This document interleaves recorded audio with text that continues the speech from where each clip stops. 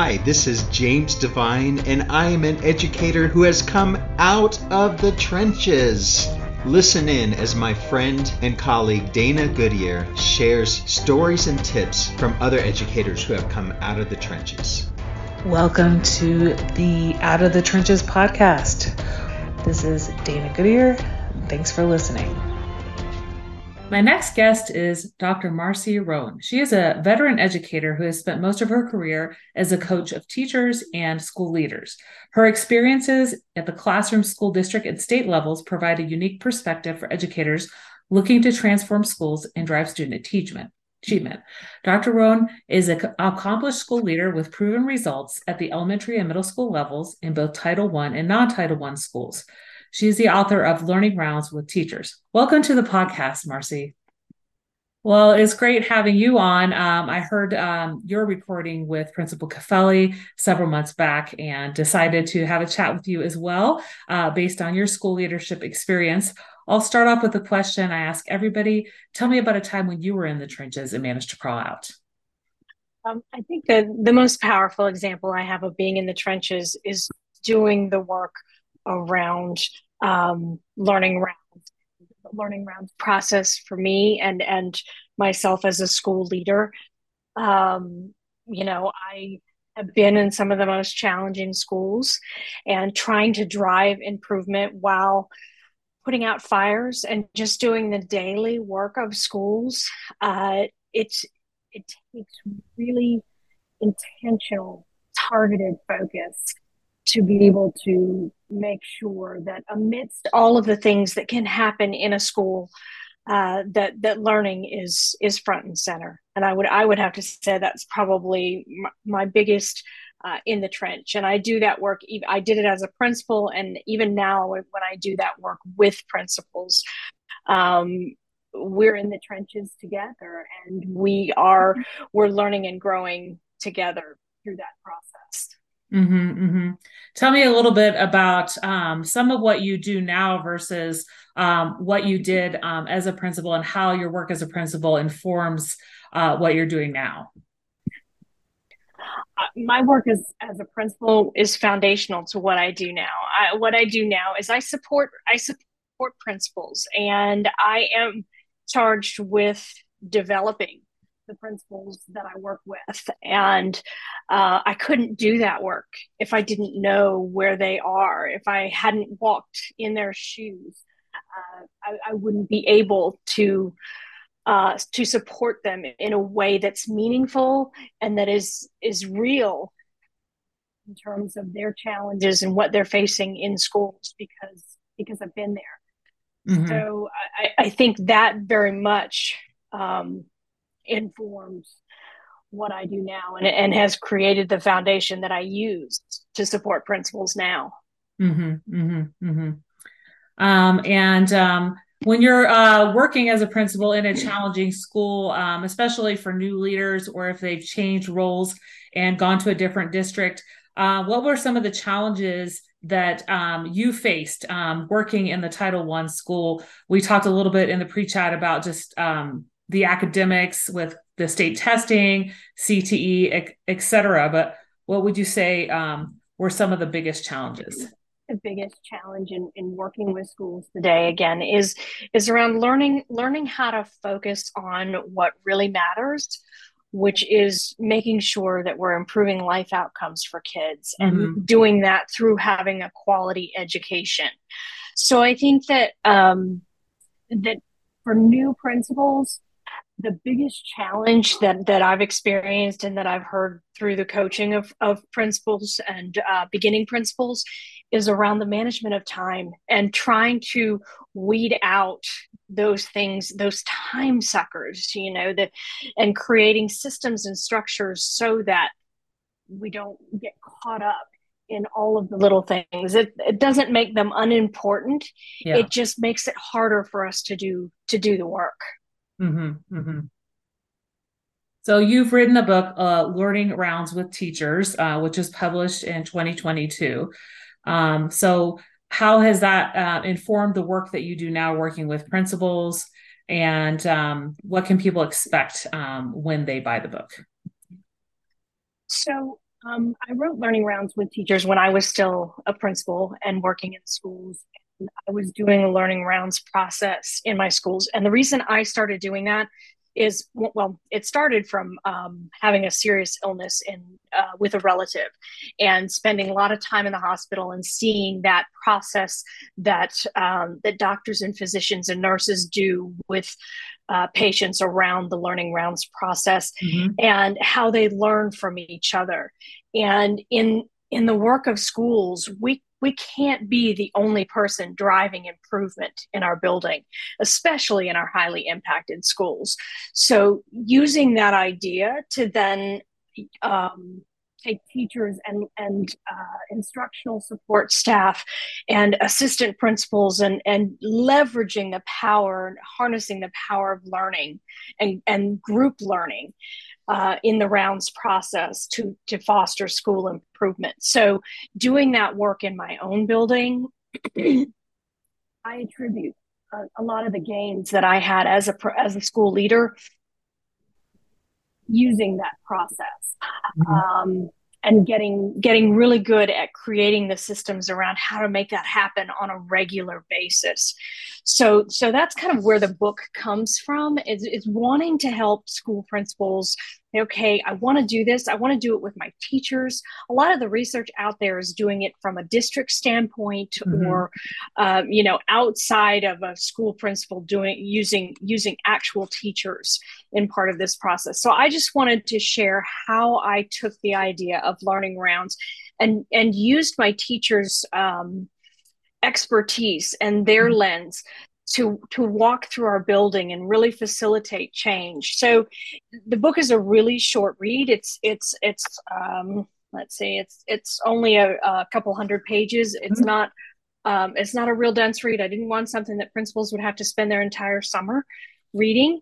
And it basically just gives you a framework for how to get started with learning rounds and kind of the purpose behind it, and how to build that from the ground up if you haven't done something like that before.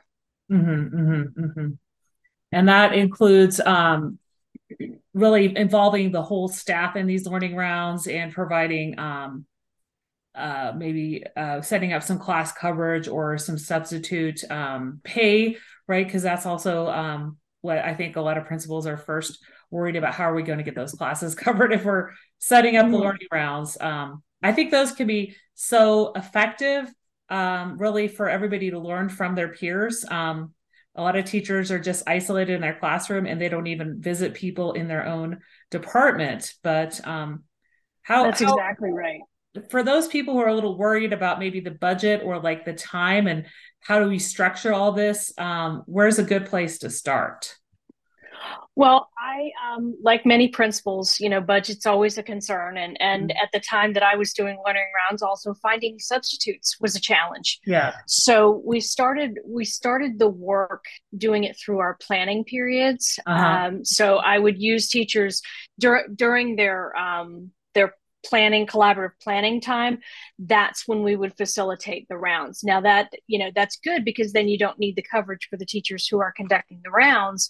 The challenge that I found in that is that you're really limited you don't really get to see the breadth of the building, because the only thing you have available is what's going on during that particular planning time. So there's some trade-offs. I have done coverage with subs and all of that, but I think if you're just starting out and you don't have the funds and you just kind of want to start small, using that planning time as a means of continual learning. And that's not to hijack a teacher's planning time, and because there's importance in that as well. But this can help teachers plan better when they're walking around the building. They're seeing what other teachers are doing, and they're taking ideas, and they can integrate that into their own planning. And did you have a type of rubric or observation form that you made within your school for people to take notes, or was it more observe and then debrief with the group afterwards? Yes to both questions. There's actually in the book there's actually a link to get some just some sample documents. Okay. I started out really simple. First of all, I had to build a culture of this happening in my building, because we couldn't just roll up 3 or 4 people deep into a classroom and expect everything to go well. We had to build that culture that this was going to happen. But so we walked in without anything. We just walked in and talked about what we noticed. Mm-hmm. When we got to the point where we started actually noting what was happening, it was really simple. It was just, what is the teacher doing and what are the students doing? Mm-hmm. Because what I wanted to do in building that reflective practice is to get teachers to be able to identify what is the impact of the instructional decisions that are being made at the point in time that we're in the classroom. Because when we can start to connect what's happening with the learning to the choices the teacher's making instructionally, there's real power in that. Mm-hmm. Mm-hmm. And after you got started, how many years were you in that building? And when you left the building, was it in a place where they kind of had that fine-tuned machine? It was 3 years in the making. I was shifted to another school at the end of 3 years. To a middle school, actually, from an elementary setting. And yes, it was at a place where it could be sustainable. Now, like any leadership with changes, it really depends on who takes the seat next, and whether Mm-hmm. that gets what part of what's happening gets saved and honored. To be honest, I don't know if it is still happening in my building. I know the year or two. This podcast is a proud member of the Teach Better Podcast Network. Better today, better tomorrow, and the podcast to get you there. You can find out more at teachbetter.com/podcast. Now let's get back to the episode. After I left, it was still occurring in smaller ways. Mm-hmm. But once teachers find power in the process, they're willing to support it and advocate for it as well. But it also comes down to making sure that you've got the master schedule set up in a way that facilitates this kind of process. So there's a lot of other smaller decisions that if another leader is not willing to come in and they have their own vision of how things need to go, it can shift. Mm-hmm. Mm-hmm. Say that somebody is an AP who has some experience with this type of round in a school, and they come on as an AP. How could an AP help influence or advocate for this type of model in a school that they're joining, and what would an AP's role be?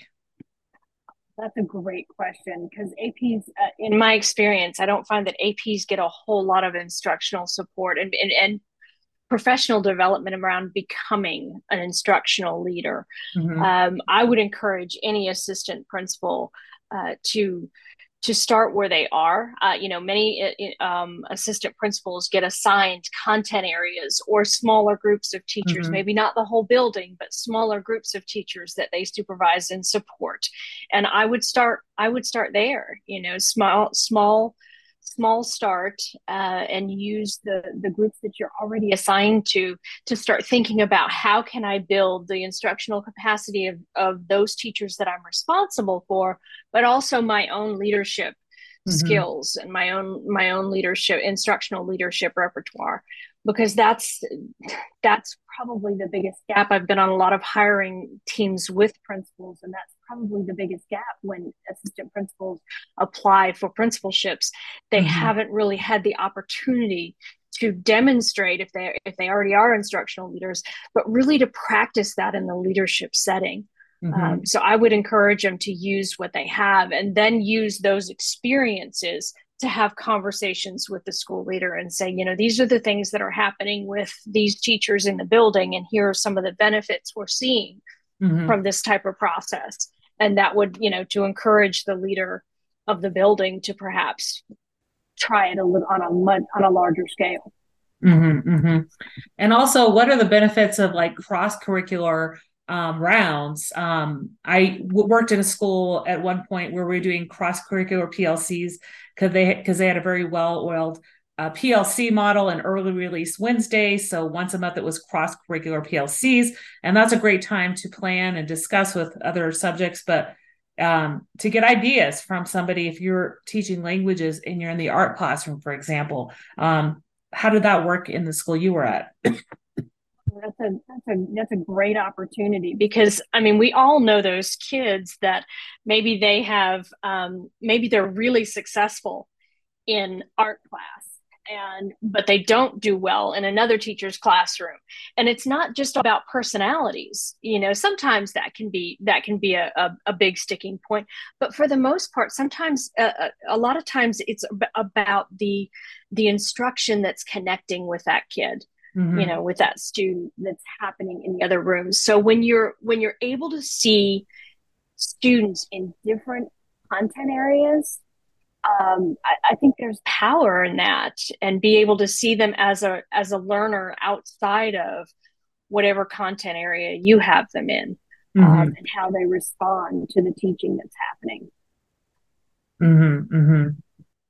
Yeah, and I think once also when it comes to for the maybe the deans and the assistant principals, if you're seeing a student who's maybe had some discipline issues in certain teachers' classes and maybe they're thriving and they're getting along well in other teachers' classes, it's also interesting to see maybe the interactions between the adult and the student in certain classes as well. Absolutely. Yeah, and it's so much more powerful when you can see that difference than if you're just standing around in the teacher's lounge talking about a particular child, and someone says, well, they behave for me in this classroom, and it just it puts you on the defensive, right? Because it just sounds like you're doing something that someone else is or is not doing. So yeah, there's great power in the cross curricular perspective, and being able to do that. So do you have professional development that you provide, or do you speak at conferences? Do you have any coming up in early 2024 that you'd like to highlight? Awesome. I'm not currently scheduled in conferences. I'm looking for a few. I've had a lot of things taken up my time recently. I've just sent my last child off to college, so there was just a whirlwind of activity happening there. I do offer professional development, and I encourage folks to reach out to me if they would like professional development, or would like some sort of some consulting support around getting learning rounds started in their schools or in their districts, because I've done them in both settings. But yeah, I am looking at some conferences going into 2024, but haven't set any in my sights yet. Just kind of looking for those that would be a best fit. Well, it's been a great conversation about instructional rounds and your role in helping this happen at the school you were at. Out of everything we've talked about, what's one thing you'd like listeners to remember? I think the most important thing that I've learned, not just in the learning rounds process as a leader, but in any aspect where I've wanted to make a change as a leader, there is power in small improvements and slow gains. It's hard to remember because school is such a fast place to be. There's always something and going, and it can be really easy to get caught up in the busyness and forget about the overarching goals and the changes that may need to take place. So I think I would encourage all leaders to really remember that there is power in small improvements and slow gains. And we want to go slow to go fast, right? If I can start right and get a good foundation going, then I can increase speed later on once we're really good at what we're doing. But I want to make it small and manageable at first, because nobody needs more to do. We just need to figure out how to do what we're doing as best we can. Yeah, that's so well put. Because I think in leadership, there are people that or worried about the mandates from the district or the state. And if something is going slow, it could be seen as not successful, right? But Right. like sometimes it does take that time, and also staff to understand, if they want change, that the school is heading in the right direction. But like you said, it's the small improvements over time. Yeah. Yep. Where can people connect with you and find you online? Well, I have a Facebook group called leadlearners.net. Okay. I'm on Instagram at lead.learners. And you can find me on a website. I made a bit.ly link because it's a Google site and it's just really long. So it's just bit.ly/lead learners Roan. Okay. And people can email me at Roan, ROANMARCY @gmail.com. Right. I'll make sure all that information is in the show notes. Well, thank you so much for being my guest on the Out of the Trenches podcast today. I hope this will have learners get interested in implementing rounds at their school and pick up your book if they haven't already. Have a great rest of your day. Thank you. You as well. Thank you for having me, Dana.